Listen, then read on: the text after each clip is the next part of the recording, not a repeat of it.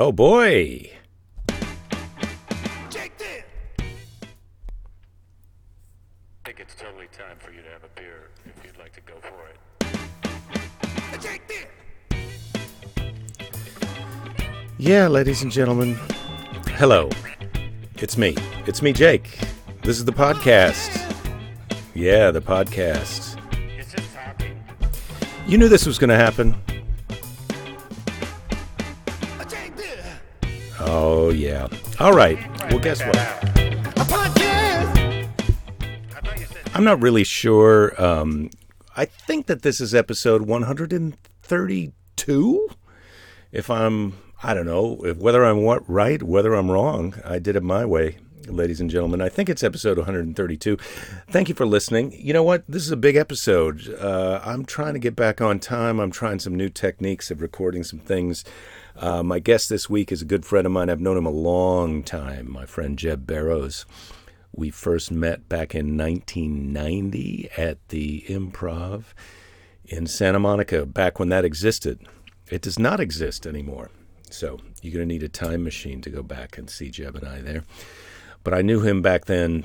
He is an actor. He is a assistant director. He is a director. He's behind the scenes. He's in front of the camera. He's a friend of mine. I see him almost every week, and we talk a lot. And we're good friends. I always wanted to have him on the podcast, and he was gracious enough to come over today and have a conversation. But before I talk to him, why don't I talk to you about what I'm doing? And hey, guess what? This week, March 25th, 2015, will be my final appearance on the David Letterman Show. That's right. I'm going to be on the David Letterman Show March 25th, and that's going to be the last time on the David Letterman Show for all time. I've been going on that show for 28 years. I first started going on that show when I was 27 years old. I can't tell you how excited I am to do that. And then before that, though, this weekend, March 20th and 21, I'm going to be at Flappers in Burbank, California, Southern California. People have asked for it, and now it's happening. So, and then I'm going to fly to New York and do the Letterman Show. How about that? Pretty sweet. So this weekend, Flappers in Burbank, March 25th, last appearance on David Letterman Show from me. Please check that out. You know, it'll be on the internet forever. We all know that. April 2 through 4, I'm going to be in San Francisco at the Punchline. May 9, I'm going to be at the Hollywood Improv, another Southern California appearance. I'm going to Detroit, Michigan. They call it the Motor City, and I am going to try and motivate myself to be my best while I'm there. And I hope you can make it. May 14 through 16, Detroit, Michigan. May 21 to 24, Washington, D.C. at the D.C. Improv. I'm hoping to do another live podcast there while I'm there. June 5 through 7th, I'm going to be at New York City at Gotham Comedy Club. And then I'm going in June, right after that, to London. And I'm going to be doing a week at the London Soho Theatre in London, June 22 through 28th. I'm really, really excited about that. So I respectfully request that you all move to the United Kingdom and attend those shows. Or if you already live there, please come to those shows. We're going to have a good time. We're going to stay up late. It's going to be a lot of fun. So that's all happening. Back to this week's guest. My friend JEB Barrows is here. He came over. We had a little conversation. We talked a little bit about the upcoming Letterman appearance. I'm so excited to be on the show. I've composed sort of an Academy Award-winning speech, or the speech that you would give if you won an Academy Award to give to Paul and Dave. But I think instead I'm just going to do a comedy set because I think that's what Dave would like. But I'm so grateful for all the years that I've been on that show. It really is one of the things in my career and in my life that has meant so much to me and has defined, my career, my professional, whatever. People think of me, they think of that show, and I'm so grateful to Dave for that, and so thankful to Paul and Will and everybody else in the band and behind the scenes on the show who's made those appearances possible for me. I'm not positive I used the right prepositions there, but you know what? Nobody's perfect, and I include myself in that category of nobody, as I hope you do. Ladies and gentlemen, it's not too late to enjoy yourself, so please, do whatever you do. Get ready to have a good time. I'm going to play a little bit of music, and then here comes my friend, JEB Barrows. I did, man. You did say this, right?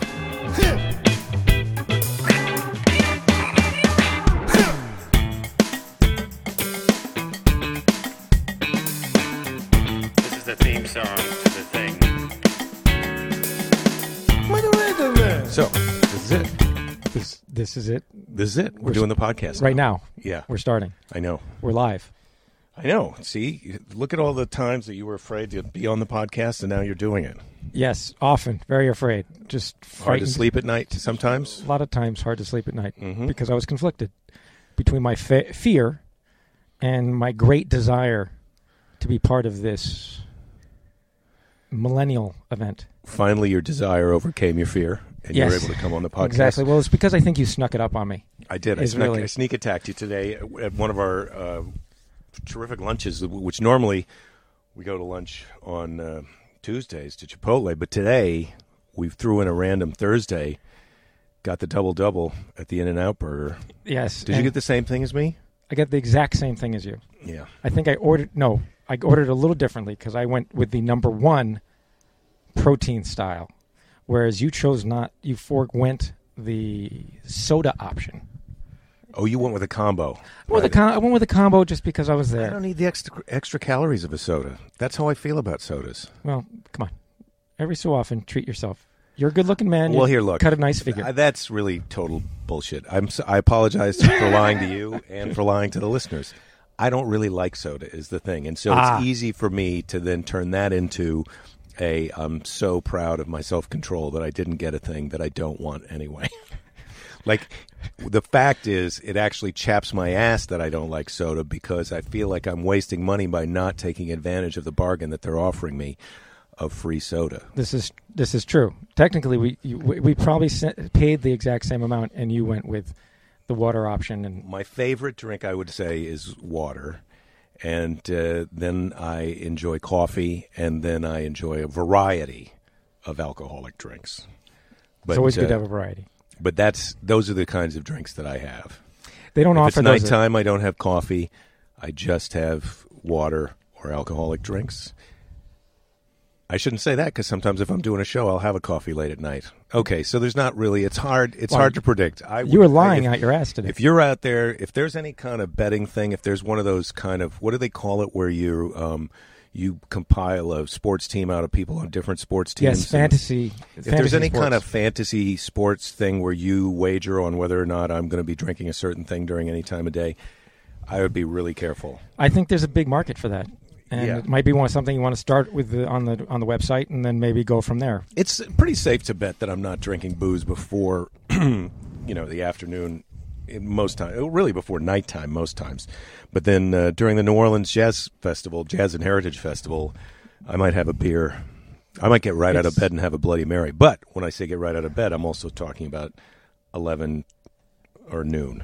But at the Jazz Fest, it's pretty much all booze all the time, right? I'm allowed to do whatever I want during that time. As far as, I'm the person who tells me that I'm not allowed to do some things, but then I say to that part of myself, you're on break, you cool it, I'm in charge now. I don't know which one of those, when you think, are you meditating? Do you do the meditation?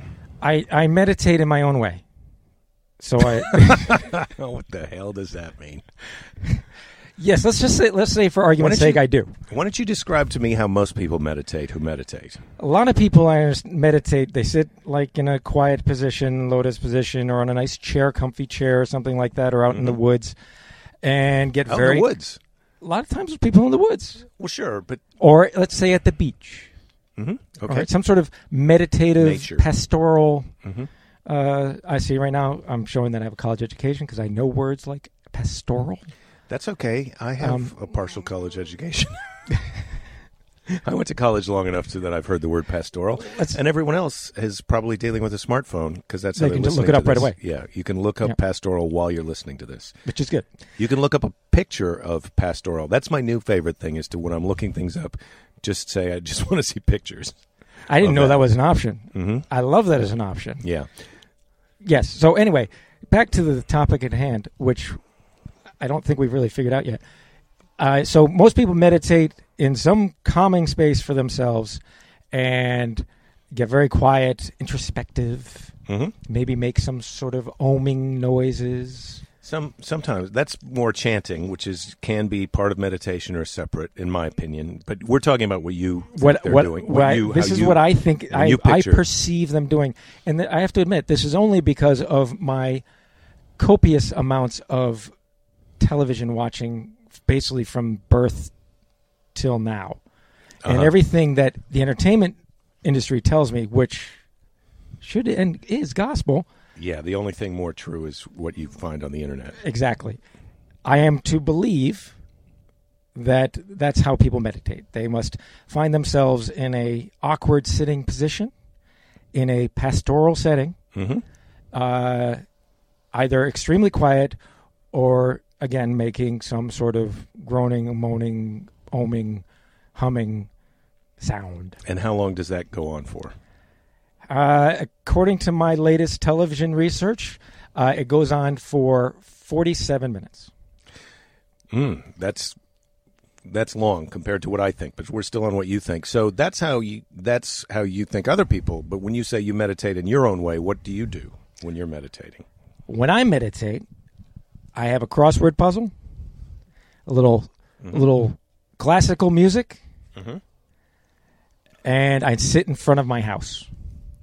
And you're only thinking about the crossword puzzle. Your whole consciousness is on the crossword puzzle. I am Is that focused right? in on the crossword puzzle. The great thing is, in sitting in front of my house involves me to have my garage door open so that I can hear the classical music. Mm-hmm. And sometimes my focus is diverted from things like birds, Neighbor kid. neighbor kids, dogs. Mm-hmm. A lot of dogs in my neighborhood, and and I can tell when the postman's coming.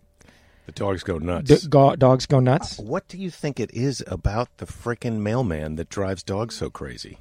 I know I can't believe that we're finally getting to these important questions on my podcast. I know. But it's finally happening. We spent the first few minutes just. No, I'm talking about 131 episodes. Oh, finally getting to what? Yeah, yes. yeah. Well, what dogs? What is it about mailmen that dogs?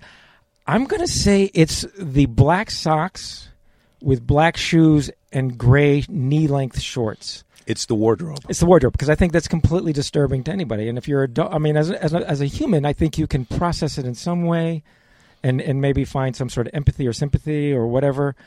Whereas a dog, I think they are just completely. It's so aggravating to them that this is that our government, as great as it is, has chosen this as the uniform that the for a mailman postal works carrier. for the government. You think the dog even has a concept of government? Dogs are smart. Yeah, no, I know they're Dogs smart. are really smart. I know they're smart. Apparently, like the only thing smarter is like porpoise. Dolphin, porpoise dolphin. Porpoise dolphin. Are those the same? I don't know. They keep on telling me they're not. They are. They're not. They're different. But I have yet to really. But when people say dolphins, mostly what they mean is a porpoise. Flipper. That's who. Flipper. Let's just say flipper. Right. How about Yes. we use a generic Now, term? It's a lot like Xerox. Get ready to Google Xerox because if or you don't know what Kleenex. Flipper is Flipper. But you can get a picture.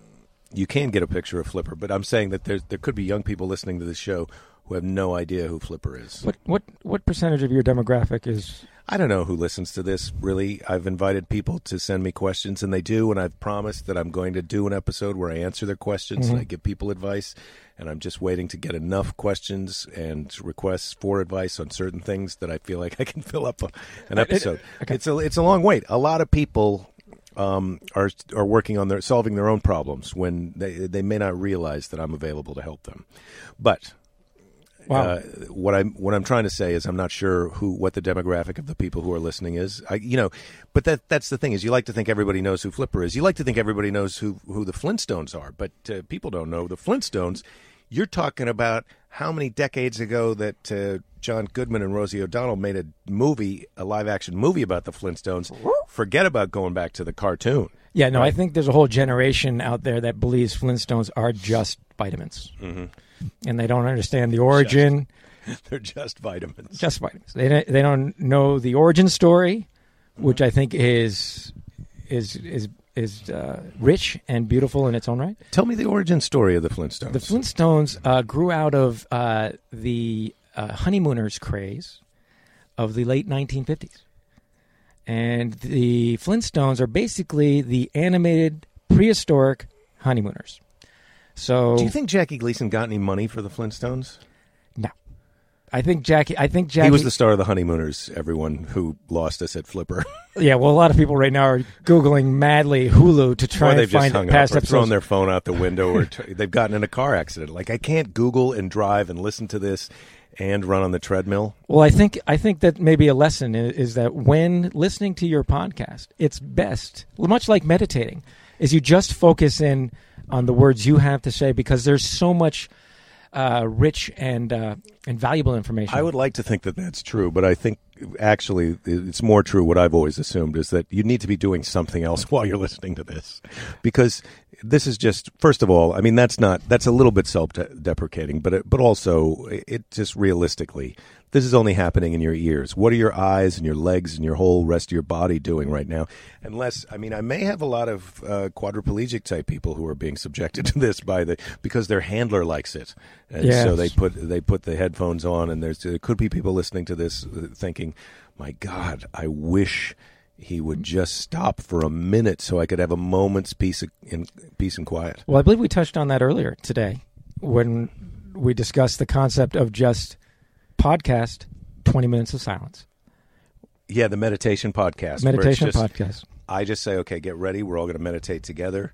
Here we go. Starting now. And then I'm just quiet for 20 minutes. And then you know that I'm here. And whenever you want, you can just let go of yourself and trust that in 20 minutes, I'll be back to pull you out of it. And I wouldn't be the kind of person who would do that and then walk out of the room and do other things. I would sit here and just meditate along with you. But I haven't done that yet because I don't think that people are really interested in that. But maybe I should do a guided meditation. That's, I think, more what what's his name is doing. Jeff Bridges. Jeff Bridges. Yes. That's how we got started. That's when I suggested you should come on the podcast, when you were telling me about Jeff Squarespace. It started with Squarespace, they host my website. They're not a sponsor of the show, but they're good if you're thinking about doing a website. Squarespace, I found out about But hey, them. if they want to sponsor the show, more than welcome to. It's not as easy as that. If Just they saying. wanted to sponsor the show, yeah, they'd probably have to send me an email and then walk me through how it would even happen. Because right now, I'm the sponsor of the show, and I know what I require of myself in order to maintain that relationship. And I feel like to get into it with anybody else might be a real pain in the ass. But let's just say Squarespace, if you have an interest, you know how to get a hold of you. Check them out. Exactly. Jeff Bridges has a site on there where he's helping people meditate. Yes. I just feel like, look, who am I to have my own show? Obviously, right. You're interested in this. You're listening to it. I just feel like Jeff Bridges, it's not enough that you're a movie star and you do all the other things. He's taken photography, books of photography. Now he's got a website where he helps you meditate. He is an entrepreneur, and he's a mover and a shaker, clearly. He's busy. Where does he get the time? I'm less busy than him, and I still feel like I barely have time to do the things that I need to do. I think he is a endless font of energy because of... I think did you remember his father's old show, Sea Hunt? His father was like... Speaking of dolphins. I'm tying it all together. Bring it all Trying to back. bring it around. And actually what I want to do is I want to figure we can just give people a list of old television shows that they will be enriched. Everybody's, binging on the latest Game of Thrones or Good Wife or whatever it is. If people maybe step back a little, see some of the beginnings and binge a little bit on Sea Hunt.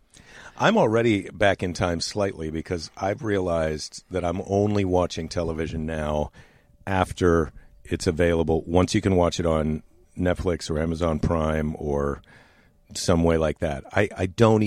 I'm too late, or HBO Go. I buy HBO. I have a cable subscription. I buy HBO on that, but I never watch. I don't even watch the TV. I don't even know why I'm renting the stupid cable box. I could give them the money back for the cable box because I never watch TV on that thing. I only watch it retroactively. So I'm already time shifting. I still have the last episodes of Breaking Bad that I'm saving for myself for some time when I really say, look, there's nothing to watch. Then I'm going to say, oh, right, I have those last episodes of Breaking Bad. Exactly, and then your life will be lifted, and you'll watch someone who's an absolute maniac, and that will make you feel better about yourself, which is great. But I think the thing for you is you have to remember you have the cable box for Academy Award ceremonies, which I don't care about anymore. Grammy Award ceremonies, which I've never cared about. Live sporting events. Also, I can just go to someone else's house for the amount of times that I need to watch that, or a bar where they have one of my favorite types of drinks. Which the coffee? Alcoholic drink? Oh, alcoholic. That's right. Alcoholic. I was. And then also I think, of course, for any sort of Paula Deen special that might come on. Right. I can make my own fat person food. I don't need a fat Southern lady to tell me how to eat. Yeah, but if that's where you're thinking, who better? Who's going to have the better insight and advice? Oh, you're right. If you want to get how a to restaurant, fry something, you want to get your restaurant recommendations from a fat person. You don't. I'm fairly healthy guy. You are too. Thank you for noticing. Yeah, I appreciate it. You're fit. You've always been fit. Tried. Lightweight. What's your body fat percentage, do you think? Oh, I don't know. It's I don't know. It's under 20. Yes, it's under 20. Let's say it's under 20. Do you think you're under 10? I don't know. I think that's crazy. People who are under 10% body fat, that's scary. That's way too much of a commitment to what goes in your body. Aren't you both a certified personal trainer and a certified financial planner? Sure. Let's say I'm both. I am a certified personal trainer because, back in my pursuit of my acting days, you got to have as many things in the quiver to bring money into the house that you can. And so I think that I thought that was a good idea, or at least my wife might have thought that was a good idea. And of course I agreed. Well, that was probably, you started doing that a little bit before I made friends. And just by made friends, I mean I bought his DVDs, the P90X, before I became a huge subscriber of those workouts. Yeah, Tony Horton. Yeah, but I think he was a person who wanted to have an acting career, then became kind of a personal trainer, then kind of realized like people really respond to my mojo, and he started doing these workout videos, and now he's sort of. He's a kind of a celebrity star of his own show that I watch over and over on my computer. He is part of that. I don't know if I guess it's late 20th, early 21st century phenomenon that is the fitness celebrity, and he is a fitness celebrity, and God bless him for it. Apparently, my mojo as far as personal training goes, wasn't as acceptable or didn't leap off the page. Well, you didn't spark into it. I don't think you really embraced it. I think you did. You became a certified personal trainer because your wife said, "Look, you should get this as a backup thing to your acting and your production work that you do." And you were just like, "Well, what does it cost, and how soon can I get you to be quiet?" And so I'm just going to do it. That's how it seemed to me. Let's say is she going to listen to this? Not now. Yeah. Okay. Nope. It's along those. It was also. I guess I probably had a little bit of an interest in the concept because I had been working out by myself all my life. So I thought, okay, well, let's see what other people have to do. And the same thing with Tony Horton. And he leaps off the screen. You did not embrace him until I repeatedly said, "Look, you should check this out." And yes, you finally tried it. And then again, I have my wife to credit as well for that. Is because one Christmas she gave me the P90X DVDs, which I looked at her and said, "Honey, are you crazy? I'm not gonna do this." And then begrudgingly one day I popped one in, and I thought, this is so much better to let him think of everything. And I just follow along with the crew. And he walks you through it. You can mindlessly watch. You can sort of listen. You can check in and out. But he keeps your pace going. You don't stop doing the workout. No, he's awesome. I'm highly recommending the original P90X. I've done all of them that he's put out, and some of the individual workouts are great. But the original one and then the new one, the P90X3, where they're all 30-minute workouts. Mm-hmm. Yeah, I also enjoyed that. That's a little less kind of bodybuilding, where you're going to get a bigger shape, and a little more fitness oriented, where you're going to. They're both great. And my new favorite guy is Mike Dolce. I listen to his podcast. I'm doing the UFC Fit. He's pretty awesome. And he has a podcast. He has much a podcast. like you. Has he come on your podcast? No, I think he's a little big. I mean, I would love. I'm going to meet him one of these days. Let's just put it because out he's there right terrific. now. Squarespace and Mike Dolce, open invitations. Contact Jake Johansson. It's Jake. I just want to meet Mike Dolce and say to him, just how great his workouts have been for me, and how much I enjoy listening to his podcast, his nutrition advice. He's a guy. He's not a fat guy. He used to be a fat guy, but he's not a fat guy who tells you what to eat, and he's got some pretty good recommendations if you're trying to look out for yourself. Does he? He's not like a vegan guy, is he? Like No, he lets no. you eat meat, right? Look, I'm in charge. Nobody's in charge of what I eat and what I don't eat. I eat the meat if I want to. Yeah, my wife, she's got some saying, right, we got to buy that. Here's what we got to do now. We got to buy organic chicken, which I'm down with. I'm down with organic chicken. Is that free range chicken? It doesn't. So I think for it to be organic, it almost has to be a little more free range, because to keep them in those confined places without injecting them with antibiotics is, recipe for disaster. Is this an opening for one of my main beliefs in life? It could be, but just Okay, let me go ahead, finish for a finish second. So we have to get the organic chicken, and then now, as you know, because we go to Costco all the time, we've been friends for how many years? Since 1990. Right. So we'll go to Costco. I get the organic chicken breast from Costco, but then now she wants me to take them out of the plastic bag, because the plastic bag can, exchange. You can end up with some There's some ions fluid or exchange. something We in all there. warned about that in the 80s. Yeah. Yeah. Right. I don't think you can get AIDS from the plastic bag, but in fact, that's how you prevent AIDS: is put your junk in a plastic bag. Yes. That's a little something out there for the kids listening. Hey, Yeah. put Yeah. your junk in a bag. Put your junk in a bag. Plastic bag, not like Stay a, safe. Stay not like safe. A Trader Joe's bag, because that would just be wrong.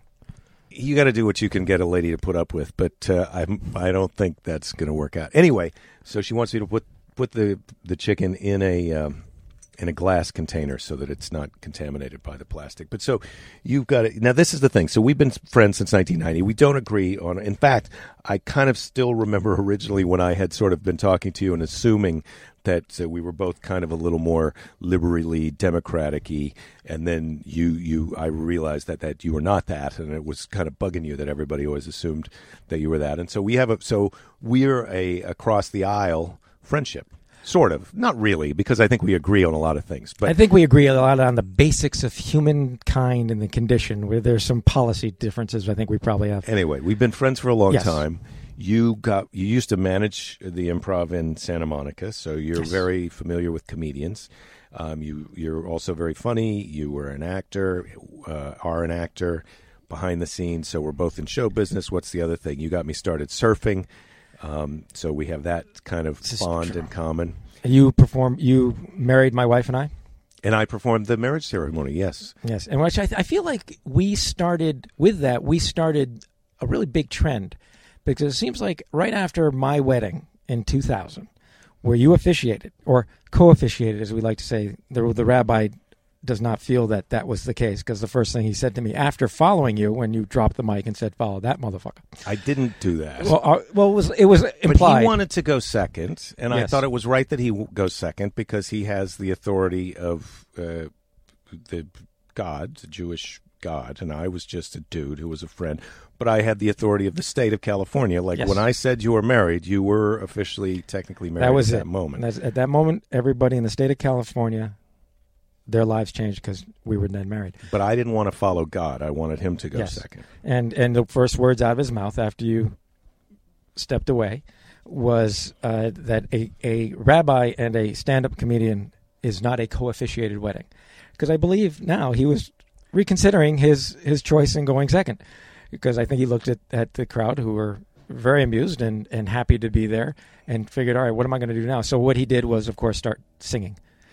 I had the advantage of also knowing you both personally Yes. really well, and your families better than him. I mean, he was a guy, you Yeah. brought him on board. It's funny to me when people have a religious-y kind of wedding, but they're not religious-y. You know, like you and Nancy don't go to temple or church or any of that stuff. So it was funny, but I get that was part of a family kind of a thing. Anyway, yes. this is all sort of preamble to the Get to the fact amble. that people might be surprised, as I was after hearing us talk for a little while now. These people who are listening to this, they might be surprised that you are now going to have views that I think they're really interesting, and you're an intelligent person, and so you have contradictory views, and I like to hear them. And I think one of them has to do with organic food. Ready, go. Okay. It's just a simple thing that I believe that those that insist on free-range chicken are completely mistaken in the fact that the free-range chicken, to me, is the cruelest aspect of it. Because if you're a chicken and you're locked up in a cage for your entire life, that moment when they pull you out of the cage in order to take you and end your life is the greatest single moment of your life. You are so happy to be out of the cage. Life is great. It is nirvana. Whereas if you're a free-range chicken, you're wandering around the farm, and out comes Farmer Brown and grabs you up. That is the worst day of your life, because suddenly you are in the clutches of the mad farmer, and you know it can't be good because you spent your entire day out there wandering around with other chickens, and they are immediately pulled out of that. You're full of fear and regret, and you're probably rethinking your life. And so I think that's cruel. I feel like the chickens have a pretty limited emotional life, but I do get that what you're saying is sort of meant to be. Obviously, it's not completely. It's a joke. You're making it a little bit of a joke, but I would. You're looking at me so seriously. I would say, though, this is the analogy that I've realized about life. You know, because everybody always thinks, you know, you want to be a winner, and I would like to be a winner in my life. But if I have to lose, I would like to lose at the last possible moment. You know what I mean? Like in sports, that's a heartbreaking loss where you're leading the whole game, and then the last, 3 seconds, somebody sinks a three-pointer and you've lost. That's a heartbreaking loss. But in life, once you're dead, you're dead. So you just have your whole life. You feel like, I'm winning this thing. I'm killing it. I'm nailing it, which is really kind of life in general. It's like you go through life, you get to be alive, and then you kind of at some point realize, oh, I'm going to die. That's too bad. A lot of people focus on that and bum out. But I'm saying if you're going to lose, you want to lose at the last possible moment. And so that's why I'm calling bullshit on this chicken analogy, because you're saying the chicken who's losing his whole life and then at the end has this one moment of like, I'm winning. No, you lost. Or the other chicken who's like, I'm winning this life. It's great. And then he feels like, oh, no, I'm losing. And then he's dead. I'm still I'm taking the free range chicken in that analogy, okay, because I feel like it fits with this other broader worldview that I have. Okay. Well, I just feel like it's one of those things where it's a little bit like people say that drowning or suffocating is the worst way to die, because the whole time you realize what's happening to you and you feel it and you watch it and everything like that.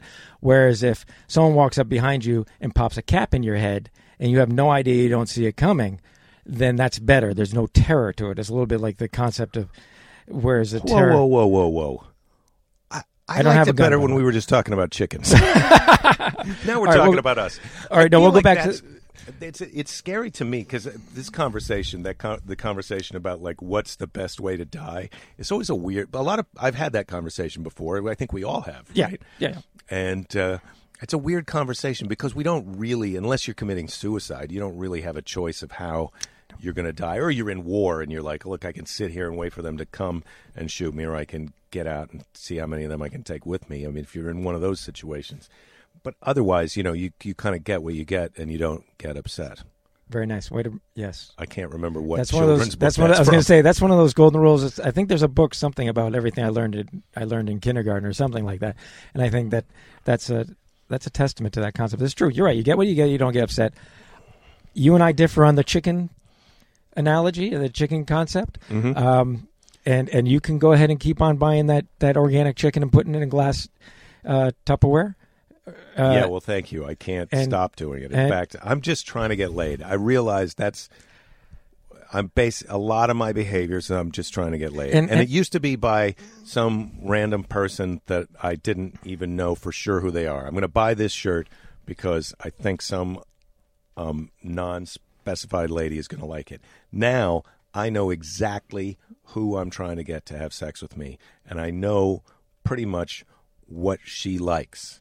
And so I'm just trying to, as much as I can, do that where it doesn't compromise my own principles. And as far as, look, okay, I would love to just buy the chicken in the shrink plastic thing, throw it in the freezer, and then thaw it out and eat it. I would love to be doing that. That's easy for me. But, you know, as I'm cutting the chicken apart, rinsing it off, drying it off, putting it in a little glass container, putting the lid on, I'm only thinking about my wife's nude body the whole time. And see, right there's a trump card. Two guys talking, that's trump card. I can't argue that point. And I think it's also part of the great cruelty, or not cruelty, just one of the ironies of life is that we, as men, we spend a lot of our time thinking about trying to get laid.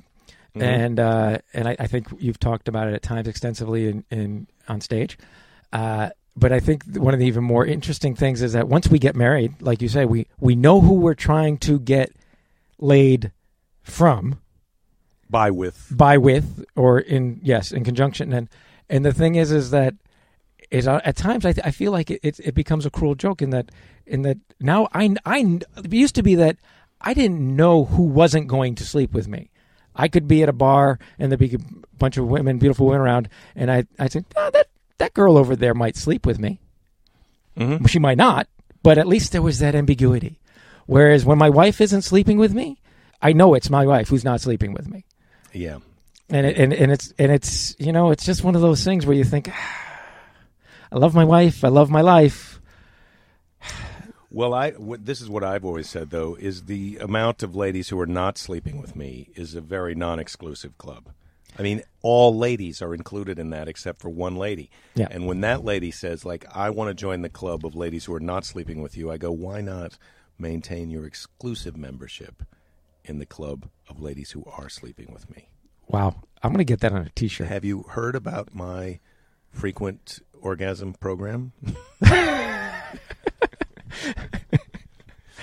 Every sixth orgasm. Yes. You punch a card. You punch a little card. I have one. Nice. Is there a laminate with that? Some sort of card, or is it you just give me your phone number. It's not you don't have to, there's no card that you have to carry around. I found, because people are naked and then they don't have the card. See, this is one of the things about our friendship that is interesting, is that because there's, you know, you're a few years older than me, not many, but you know, certainly not many anymore. Not many. No, it gets closer and closer. It was significant years ago. Yes, it's much closer now. But now it's to me, it's like, you know, every so often, though I have been married longer than you, pearls of wisdom and knowledge come out of you that I say, wow, I'm going to have to try that. I'm going to have to see, you know, where that fits into the lexicon of my life. You got to create your own rewards program. Exactly. I'm not really sure. I don't know that I want to copy yours, you know. No, mine is just a template. Yeah, I think, you know, I can build on that. It's you know, and add some my own little decorations and you know, make it my own. But I like I said, I do think that's, you know, T-shirt worthy. Mm-hmm. I'd love to get my own credit cards put up, where so every time you charge $1,000 on the credit card, you also get an orgasm. And now it'd probably be the opposite. That's what I want to do with my life. Yeah, I was going to say every time you don't. We're just brainstorming. This isn't completely thought out. Though it might be better in the long run for the ultimate goal, which is getting laid, to have it be every time you spend $1,000 on the credit card. Well, it has to be an incentive for her. She doesn't care, like, oh, you spend $1,000 and I get an orgasm. That's not. It's really more of a. I guess one would consider it a penalty, but you know, it's a test of wills. I think, really. Yeah. Do you think there are people out there right now wondering what about Jeff Bridges' dad? They're hanging, waiting for us to revisit and answer the question about his dad. What about Jeff Bridges' dad, the great Lloyd Bridges, star of Sea Hunt, which was a show. It was a scripted show about guys who would go out in boats on the ocean and they'd scuba dive. And what would they do? I don't even think I ever saw it. It was scripted Jacques Cousteau. Right. basically. But they would actually dive. These guys. Oh yeah, they would dive and they'd do the whole thing. Lloyd Bridges was like a big, he's a big Mm-hmm. diver, and they would go out. And I want to remember that there was, I'm sure there was some sort of international intrigue. It was the Cold War, so I'm sure there were, saving I dolphins just got or a porpoises feeling from if you being go back and watch Sea Hunt, turned it's into not- Russians. It's not going to be as good as No. not going to be as good as any of the shows on the Shark Week. Forget it. Right? I think Shark Week has jumped the shark. I don't know. I can't. I don't But- participate in Shark Week. But anyways, my point I'm bringing up Lloyd Bridges, if I remember correctly, was the fact that to illustrate the source of Jeff Bridges' insatiable energy is if you look at Lloyd Bridges. There's so many Bridges. Bo Bridges is Jeff Bridges' brother, and Lloyd Bridges is his dad. And I'm sorry that I don't know their mother's name. And those of you who are listening right now still can People have Google, already Google Googled that. that. Yeah. But my thought is that I always feel like Lloyd Bridges and Kirk Douglas are like the same person, But they're not. but they're not, and they have the same kind of concept. They have like these sons that became very famous in their own right as actors, and they were famous actors, but when you look at them side by side, they look kind of like, and they also have that kind of energy, that just kind of rip your tongue out and I guess tie it around your neck. Douglas, right? Kirk Douglas, and then Spartacus. his son Michael Douglas. Because Michael Mike Douglas. Douglas is a different. Mike guy. Douglas is not in that. Yes, no, completely There's different. Mike Douglas and Michael Douglas. And Yes. those are two different. And dudes. I would say that maybe Michael Douglas went by Michael Douglas because of Mike Douglas, because there's a whole SAG thing where you can't. Yeah, I get it. I'm lost. To people who don't even know who any of these people are, they're ready to throw in the towel. Well, But- just think about the Google right now. Google's That's activity really- has jumped. I'm just trying to drive up people's smartphone Yes. internet usage. So today I was out shopping because I'm getting ready to go for a suit because I'm going to do my final David Letterman appearance on next Wednesday, which is the do you know the dates? Are you Next gonna- Wednesday would be the 26th. Yeah, March. Oh God, my silly phone. Yeah, March 25th. 25th. I apologize. 25th. March 25th. It will be my final appearance on the David Letterman Show. He's going to end on May. So I was What- out what buying number a is it? suit. This will be, I think, my 46th Wow. appearance. That's a lot. Yeah, it's a lot. It's a lot of appearances. That show has been a tremendous part of my life. I was 27 years old when I did my first appearance, it was in the month of my 27th birthday, and now I'm 54 now. I'll be 55. So it's been 28 years that I've been on the show. I've been on that show. I've been going on that show longer than I had been a person the first time I went on the show. Wow. Yeah. Wow. So it's a big deal. He has been on the show many more times than my attendance record on that show. Yes, compared to his. Well, the show is named after his him, show. so it's No. probably it behooves him to be there often. I get it. I've been on a lot of times, but it's just such a tiny part of the giant. I mean, he's done so many shows over so many years.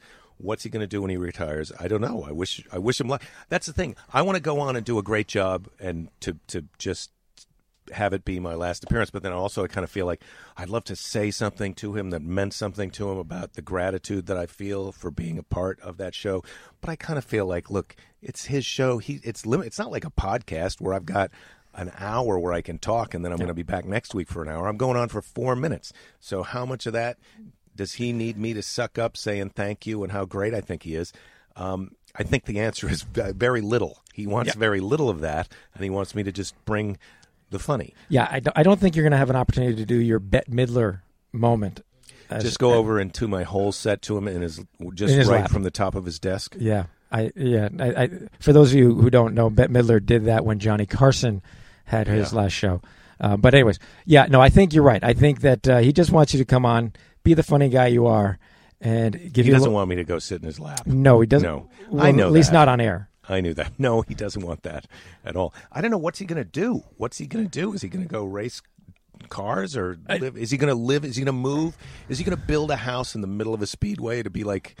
So he's right there all the time. Because he can do whatever he wants. He's basically got that kind of like, I can do whatever I want money. Yes. He could build a house. He could own a house in the center of the Indianapolis 500 Speedway, and he could just live there. Yes, Yeah, he could. Wow, I would say that's I don't probably think that's- noisy neighbors. And he's got a kid. Very dangerous to have a speedway race going around in your front yard. Yeah, But, that's a good point. Yeah, I don't know what maybe he's going to get his own podcast. I don't. He was really good friends with Paul Newman. I know because they had that common car thing. So hey, maybe he does the transition and has his own salad dressings. I don't and see starts, Dave. does that. I would get it. If he came out with his own salad dressing, I'd be the first guy to I've got to try it. You got to try, and What's Dave put on his salad?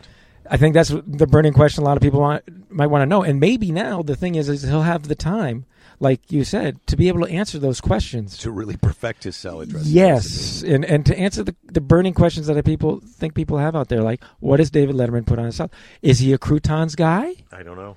Who's not a croutons guy? I mean, I love croutons. I feel like when I found out that you could get croutons at home for your salad, like I thought that was some secret thing that restaurants could do, but there was no way that you would be able to do that at home. Yeah. And when I found out there's a bag of croutons that you can just buy and have in your salads at home, I was kind of mad at my mom. Well, yeah, that she wasn't going out there bringing the croutons home. Like always, and our salads were pretty ridiculous. Yeah, they were the salads of the '60s, and '70s. Yeah. So it was the iceberg lettuce with a couple of tomatoes, carrot slices, and maybe a radish. Yeah, did your mom ever shred the carrots just to add spice to it? No, shake it up. Not that kind of fancy people. Oh well, okay, I understand. I need good Midwestern stock. Yeah, no, I was not a crouton guy. I didn't understand the concept of croutons. When I was a kid, it was like Captain Crunch cereal to me. It would like cut the roof of my mouth, and it would just be like hanging skin like a car wash into there. And then as I became an adult, I discovered the joy of adding carbohydrates to my salad, and it's and they come in different flavors. Flavored croutons? Yes. Yeah. I don't think we're getting flavored croutons for our house. We do get the croutons. We do buy some croutons sometimes, but yeah, it's pretty. This is the whole thing. If I was buying the groceries for our house, I mean, they would be pretty healthy, but if I bring home non-sanctioned croutons. Do they have free-range croutons? Oh my God. I can't even bring home that hummus that you like from Costco. Oh, that hummus is so good. I know. Have you had the spinach dip? No. Oh, it's good too. Don't be silly. I think it's organic. Is it? Let's say next it time is. we go to Costco, we'll have to. You know what I've told? We've had the conversation before. I've told you there is a way around all this. Sharpie. You just go to Costco with a Sharpie. You buy what you like, and just write organic on it. I don't need the Sharpie at Costco. I can just write it on that in the driveway before I bring it in the house. You want to take that risk? My wife is not falling for that. She's not falling for me writing organic onto our produce. I mean, you're right. She would know your handwriting, so yeah. I'll do it for you. I feel like the handwritten organic label is not going to fly with my wife. She's a little more savvy than that. Okay. Well, she must be. She married you. That was sweet. I thought that was really sweet. I thought I'd throw that in just because. Yeah. So anyway, I before we diverge into some other random topic, I want to say back to the David Letterman thing. Congratulations on your 46 or more or less, David Letterman, and I think that I don't think you have to say anything to him other than being there and doing the job you do, because clearly the guy's a fan, and I think you just give him the trail nod and give him a little finger point or what have you, and it's understood. He's like he knows that you dig his stuff, and that you're happy that he's stuck with you all these years. I'm just concerned now that I'll cry. Yeah, a little bit. Yeah, I don't want to cry. Anyway, go ahead. What are you concerned about? I'm just a little concerned now as to whether or not then he'll go through some sort of Jake Johansson withdrawal. Well, that's not going to happen. I know that, but I bet it's going to be interesting for him, because that's a heavy job. It's not like doing a once a week sitcom where you're kind of getting ready to do it and then you do it at the end of the week. It's every day is game day, and that's been going on for 30-something years. Yeah. And then to be like, oh, now what am I going to do with my day? Like Jay Leno, I think, has got a car. He's got a car web series. Jerry Seinfeld has got comedians in cars getting coffee. That's right. So a lot of times these guys who have had these giant high-profile careers then develop some web thing. So maybe that's what Dave's going to do. Maybe it's going to be, but is it going to? What's it going to be? I don't know. Maybe he's just going to. Apparently he lives out it takes the Merritt Parkway, which is a drag strip running from Connecticut to New York. Is it a drag strip? It is. I've driven. Is everybody drag stripping on there? Merritt Parkway. I've driven numerous times, and it is literally it's the Audubon of at least the Northeast, if not the United States. I guess there's places in Montana. Is it like a toll road or something? It is a toll road, but it is not. At least it was many, many years ago. All those roads in New York are a toll road. Yes. You got to get that easy pass just to drive your car around the block. Exactly, and it's shocking. They're soaking you for money, and so. But in the Merritt Parkway, it runs parallel to Route 95, which is the big northeast. Actually the whole eastern corridor. That's the big route that everybody takes basically to go from Maine to Florida. And through Connecticut, it runs parallel to that. So when 95 is jamming up, you jump down to the Merritt Parkway, which is a much older road, narrower lanes, no shoulders. Super exciting. Going through the woods and the countryside of Connecticut. And, it's one of those things where you get a ticket at the beginning, and then at the end you have a ticket, and they say $30 kind of thing. I think it's unless you have the Easy Pass. Unless you have the Easy Pass. Now, do they have a thing where it goes, look, I know what time you got on, and I see what time you're getting off, and there's no way you could have done that unless you were going 80 miles an hour. So here's your ticket also. It's surprising. You would think that the Connecticut State Police would have done something like that, but I guess they haven't, because the part of the deal that people speed so much on the Merritt Parkway is that at least this is back when I used to drive it many years ago, was that because it's so narrow and there are no shoulders and the on and off ramps are so tiny and short, it's very hard to patrol. So you can't pull anyone over. You can't pull anyone over. And so the access to all of that is difficult. So guys would get out there in their Ferraris, much like David Letterman. I think he's told the story many times, and they just jump on it, And I knew he'd gotten a few speeding tickets, but I didn't realize the in-depth kind of specifics of how this is all happening. Oh yeah, and there's a lot of, and literally it's the place that if you're, some rich knucklehead in Connecticcut or New York. Now let's not call David may not be a rich David's knucklehead. not. No, I'm saying. Although he might think it was sweet that you called him a rich knucklehead. David, who knows? If it's sweet and you enjoy it, then. Anyway, so if you're a guy with a fast car, you're a guy with a fast car, you want to get you get on the Merritt Parkway and you jump on it. And there are times where it's like, you get two guys side by side, one in a Lamborghini and one in a Ferrari, and they are just, they're living their own private. Oh man, Indy 500. Yeah, who's the biggest dumbass contest? Exactly. I mean, and that's what I just driving around L.A. yesterday to go get my suit. So I found the suit that I liked when I was with you on Tuesday, but then I thought, well, I'm going to go over to Sunset Boulevard to shop at this, fancy place that I had seen I'd seen one of their stores in Chicago in the mall near the comedy club that I was working, and I thought, well, is that a plug? Do we have a plug? No, I'm not going to plug it okay. because they don't even exist. I got all the way across town, and the store was gone. But just the amount of selfish race car behavior that's going on Santa Monica Boulevard. They see that you got your blinker to change lanes on, and they close up the space before you can get in there. And it's like, look, how do you feel like you're going to win this thing? And then you keep seeing this person changing lanes and doing this crazy mosquito behavior. You're right with it. And my thing when I'm driving now is I'm just go ahead, go. I get it. You're busy and important.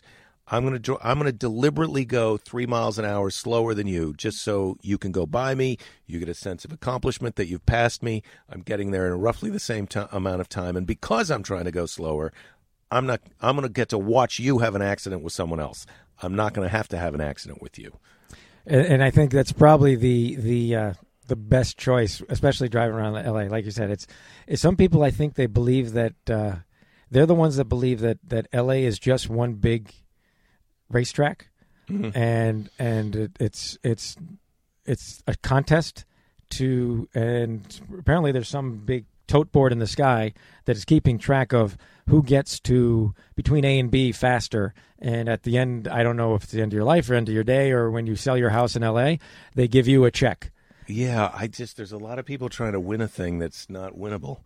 Yeah, I think that it's there is that, like you said, there's a space in between you that people jump right in, and there are times when when I'm the guy who gets jumped in on, I kind of want to, hey, that's my space. You're invading my personal space. I get it. It's hard to not feel personally offended by the things. That's what I'm trying not to buy into their thing. But sometimes it's obvious to me that they're so doing this. Like, what stake do you have in this about me just getting in that lane? Why do you not want me to do that? Why? What's it going to hurt? Look at all the other people that are in front of you. There's people who got up before you got up, and they're already at the place you're going to go.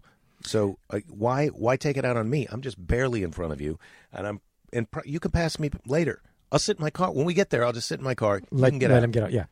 Well, I had a guy yesterday coming down Walgrove, down over there by the Santa Monica Airport, who was right on my backside the whole way down the little hill there, and coming to the turn, and I get to one of the signals, and there's a left-hand turn lane there, and then I was staying to go straight, and the guy comes out from around the side of me and gets in the left-hand turn lane next to me, and then jumps the light to get ahead of me. And the thing was it was rush hour on Walgrove Avenue, which was basically bumper to bumper. So he got one car ahead of me.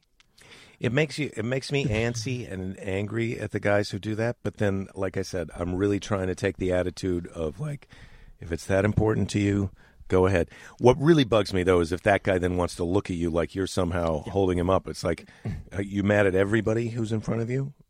I think they are. I think that's the thing. I think there's a group of people that live in Los Angeles that are they're just angry. Well, last year, this weekend, I'm going to do Flappers in Burbank, and I did it last year. It's Friday and Saturday. It takes so long to get out. My plan is to leave the house at 3:00 tomorrow to drive over to the gig, just because I'm going to get there stupid early. I'm just going to hang out, because last year I left 2 hours early, and I got there barely at showtime, and it makes you mad because. First of all, it makes you mad that it shouldn't take 2 hours. It takes a half hour to drive home from there. Yes. So it shouldn't take you 2 hours to get there. So even if you leave yourself enough time, you're mad that it takes that long to get there. And then if it doesn't take that long to get there, then you're mad that you left too early. Yes, exactly. And if it takes more than that amount of time to get there, then you're completely furious, because how could it take even longer to? That's the hard part about the traffic with me. And so I do get how people can get lost in that emotion of, like, there's no way to feel good when you're stuck in the stupid traffic in LA. When you're spending a half an hour to go 8 miles, you just feel like how can we not have built the right kind of roads for what we're trying to do? Well, and the amazing thing that always amazes me is that you and I are lucky. I mean, for the most part, we get to move about this city kind of on our own schedules. Usually when I have to be on set, my set call times are usually very early in the morning, so I'm leaving before traffic gets started, and usually we're filming past rush hour in the afternoon. Or when I'm not working, we're freelance people, so we get to kind of to time our time out. But you think about the people that have to drive at rush hour to and from work every day. They're in that parking lot every single day going to work, and I just okay. Yeah, it's brutal. When you're out, like I said, it can take a half an hour to go 8 miles. Like, where you're sitting there, and a half hour later, you can see where you were if you look out the back of the car. It's just as ridiculous, and they're doing it every day. They never get to have it where it takes a half hour. But maybe their minds just set up like, it takes 2 hours to make this drive, and that's how I do it. I don't know how they're doing it. Well, I tell you, and I will say this is apparently we're not the only ones, because I actually just got an itinerary. I'm going to India next month to do some work, and they sent me an itinerary based on the location where we'll be filming and my hotel. And my hotel is, I believe it was 8 miles from the place where we'll be filming. And it says 40 minutes travel time.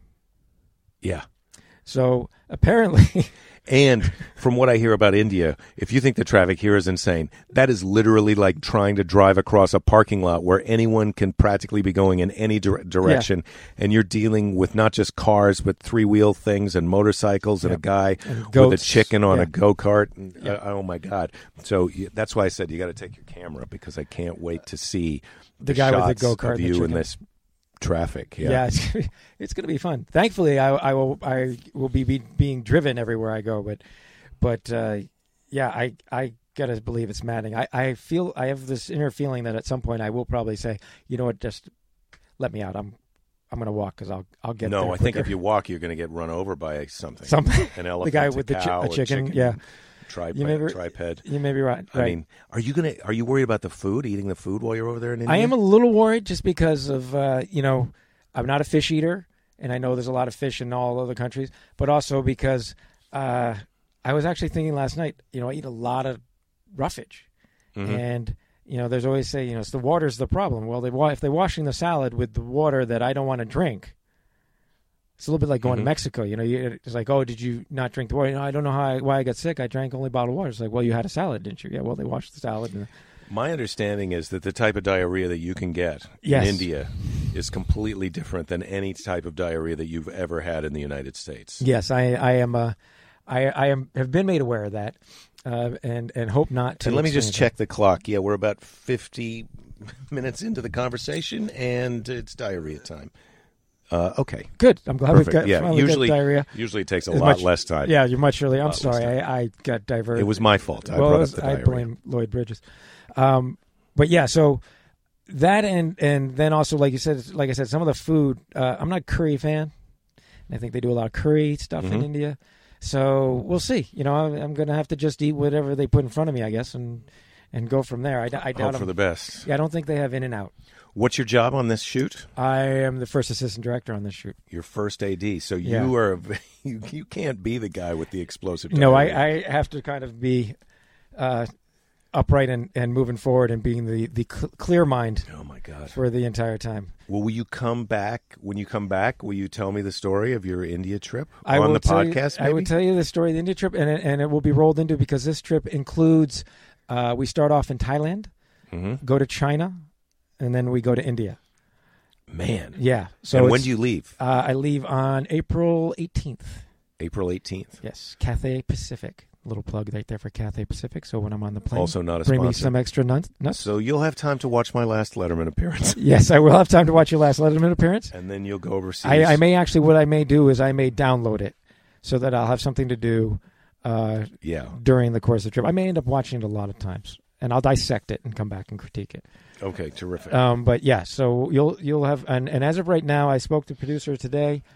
We have our itinerary for Thailand, pretty much. We have our itinerary for India, pretty much. But apparently China, which is the middle portion of our trip, is completely up in the air. And they're not sure where in China we're going to be.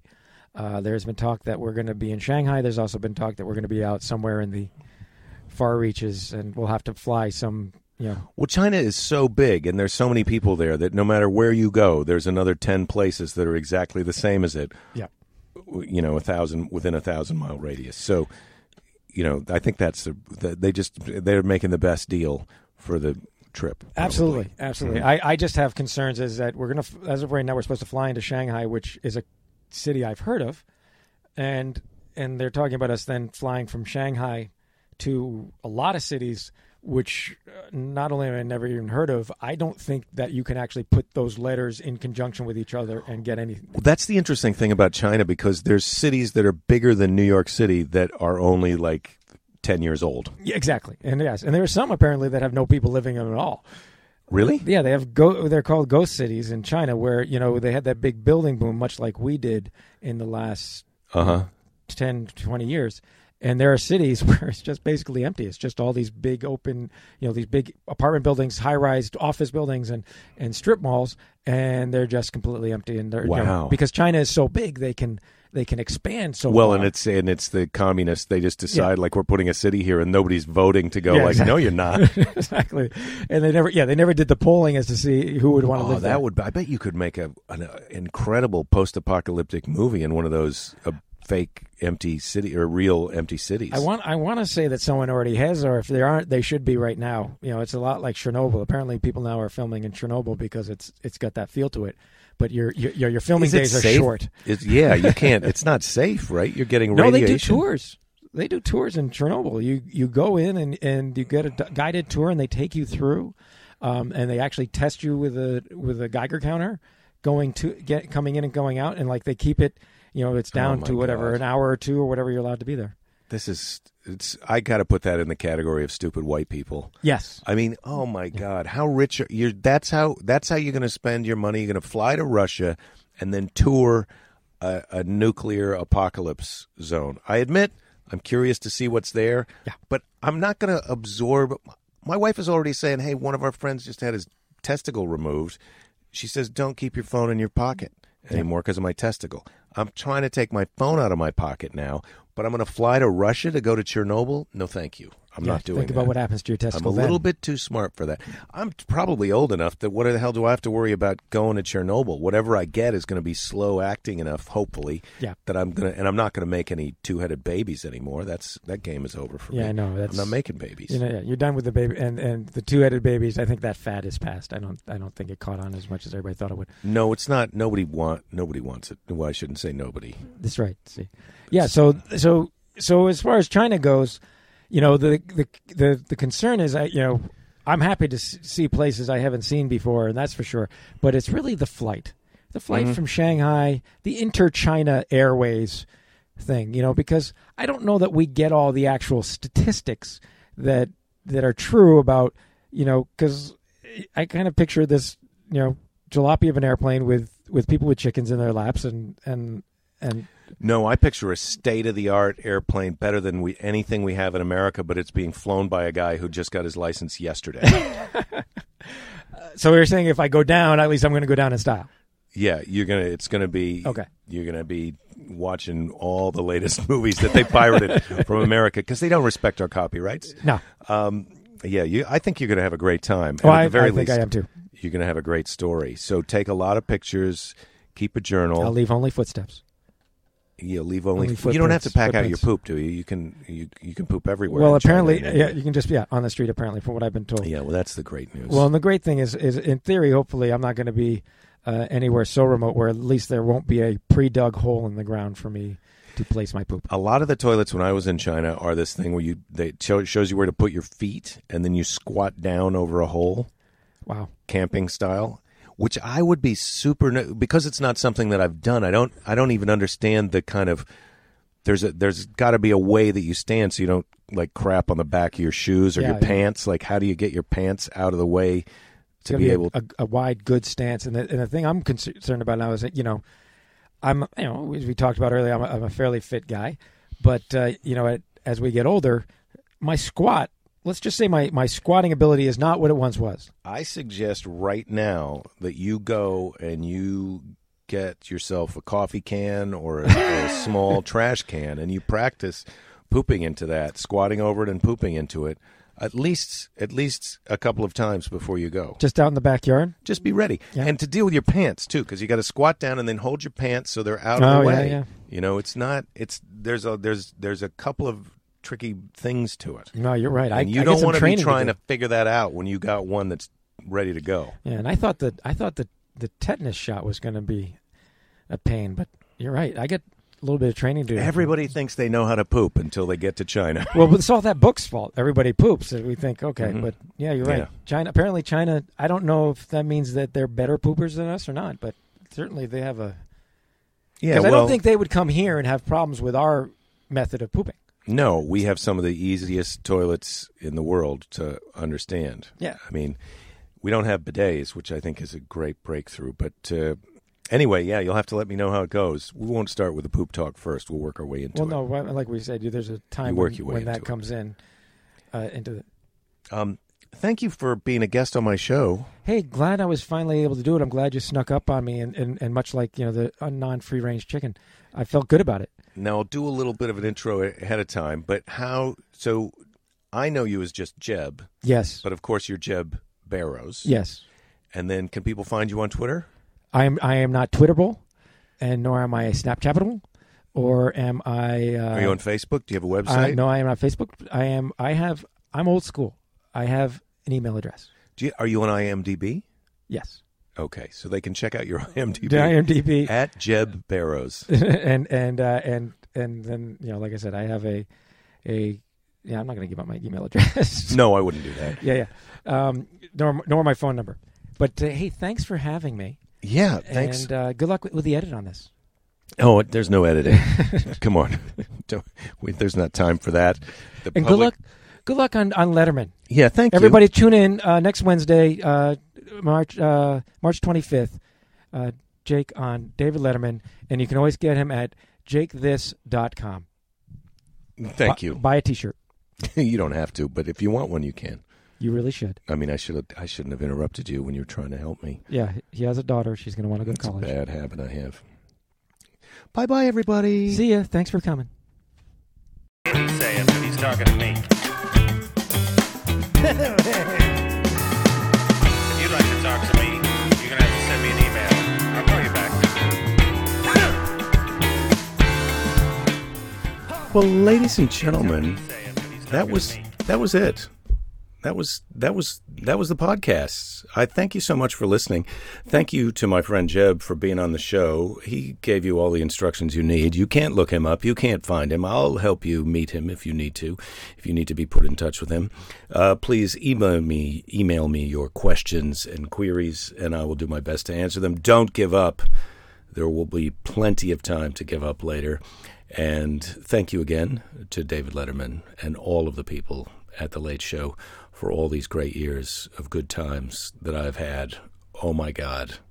If I could explain to you the nights of celebration I have had after appearing on David Letterman's show, I would. If that was available for digital download into your brain box so you could come along with me. All I can say is shave them all. Shave them all, everybody. Have a great night. Thank you again. Don't give up. You're my friends. You know who you are. I'll talk to you next week. If you'd like to talk to me, you're going to have to send me an email. I'll call you back.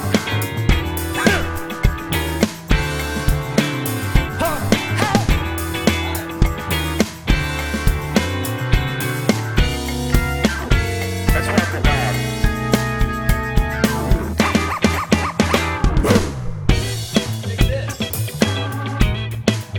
I'm back in. He said it. It wasn't so bad. We had a good time. Take this again. It's better than I deserve. Take this. You thinking another Jake this in there?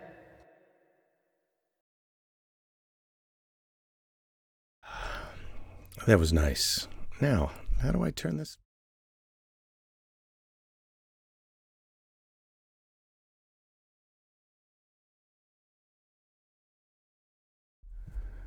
I can't figure out how to